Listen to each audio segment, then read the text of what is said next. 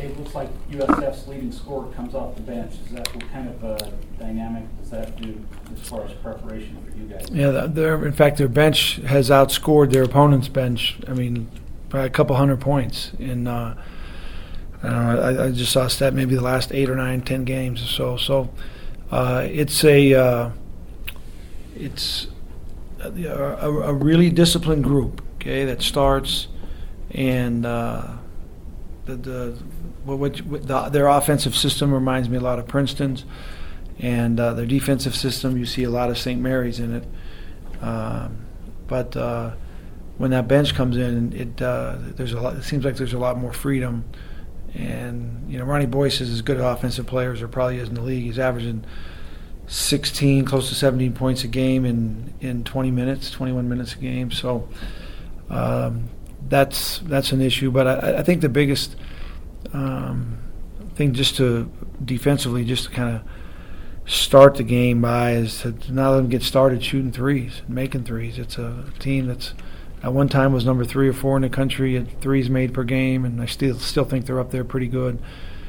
They made 16 threes against the Utes, and that's just something we're really going to have to defend. And we've had some games where the teams have really shot well from the 3-point line against us. So, what are some of the challenges in defending the 3-point line against? Well, first of all, they all can shoot them. Okay, and like the first game of the year when we faced Princeton, a lot of what they do is to get you sucked in and then to get everybody spaced and then find those guys who can shoot it. So.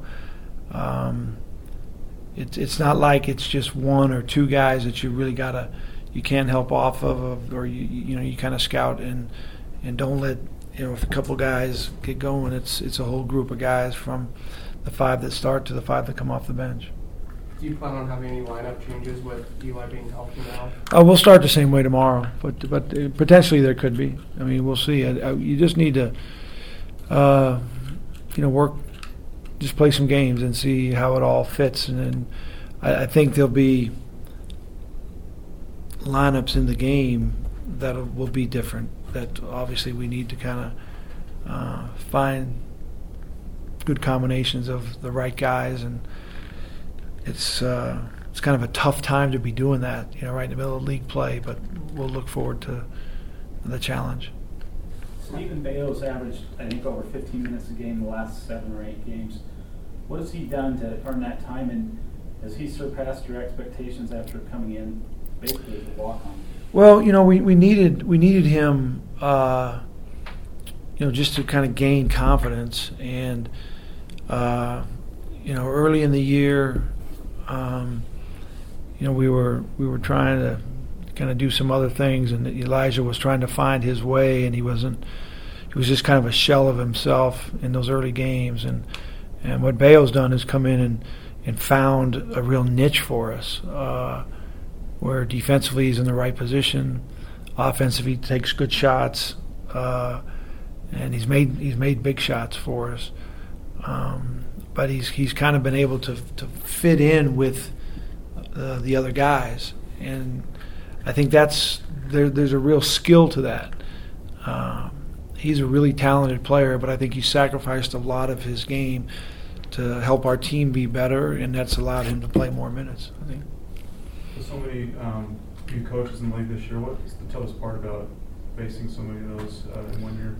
Well, I think it's probably just you're anxious to see if you've got enough. You watch the last 4 or 5 games, and with these guys, you've got to go back and see if you've got you guys prepared. I think that this will be the 3rd coach in here in league that's their first year, which I think is kind of unique that we've got 3 of them at our place first, the new ones, and I think we're going to get the 4th one in our place first when Portland comes in here later down the road. But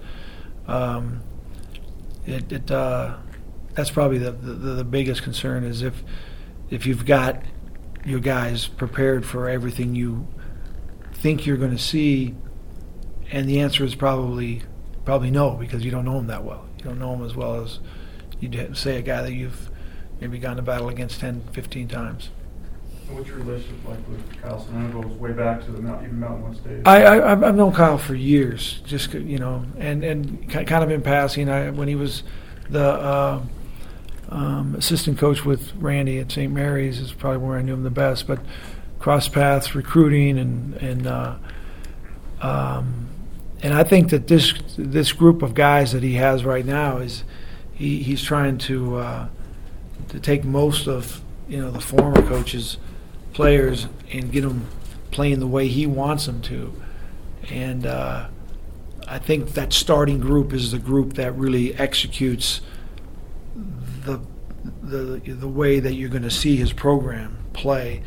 You start bringing in some of these other guys, and you see some real talent, but it gets a little looser from what he's really trying to run.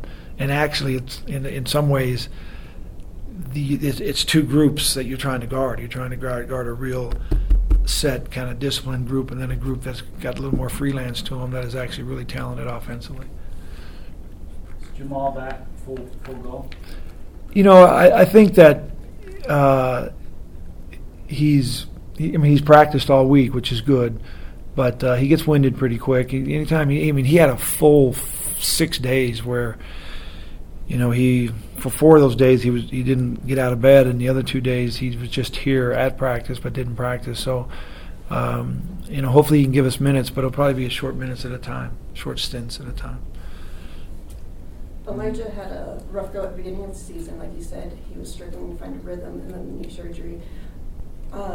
What happened in that time period between the knee surgery and playing now? Because he's had an impressive return. What happened mentally? What happened as far as skill set, getting him ready to go? Well, I think that the most important thing is that he feels way better. He doesn't even. You watched him. In fact, I watched a couple earlier the games this week, the Coastal Carolina game, and he was kind of, as much as he was trying to play, he was kind of dragging that leg. And I think that you see a lot of bursts of quickness and speed and athleticism from him now that you didn't see when he was kind of nursing that back. And a lot of that is obviously strength in his leg, but a lot of it's confidence. He feels like, it was his timetable and it was his return and he was ready, and I think he felt a little bit of pressure to maybe speed that up, wanted to play earlier and maybe just wasn't ready for it. But I think confidence and just preparation for him as far as and he's still, we're talking that he's played less than 100 minutes in the last 2 years. He didn't play at all last year, and he's played just a couple games with us, and so there's a lot of improvement I think that we'll continue to see with him, and hopefully it's confidence in himself, teammates having confidence with him, and then him learning to play with the group.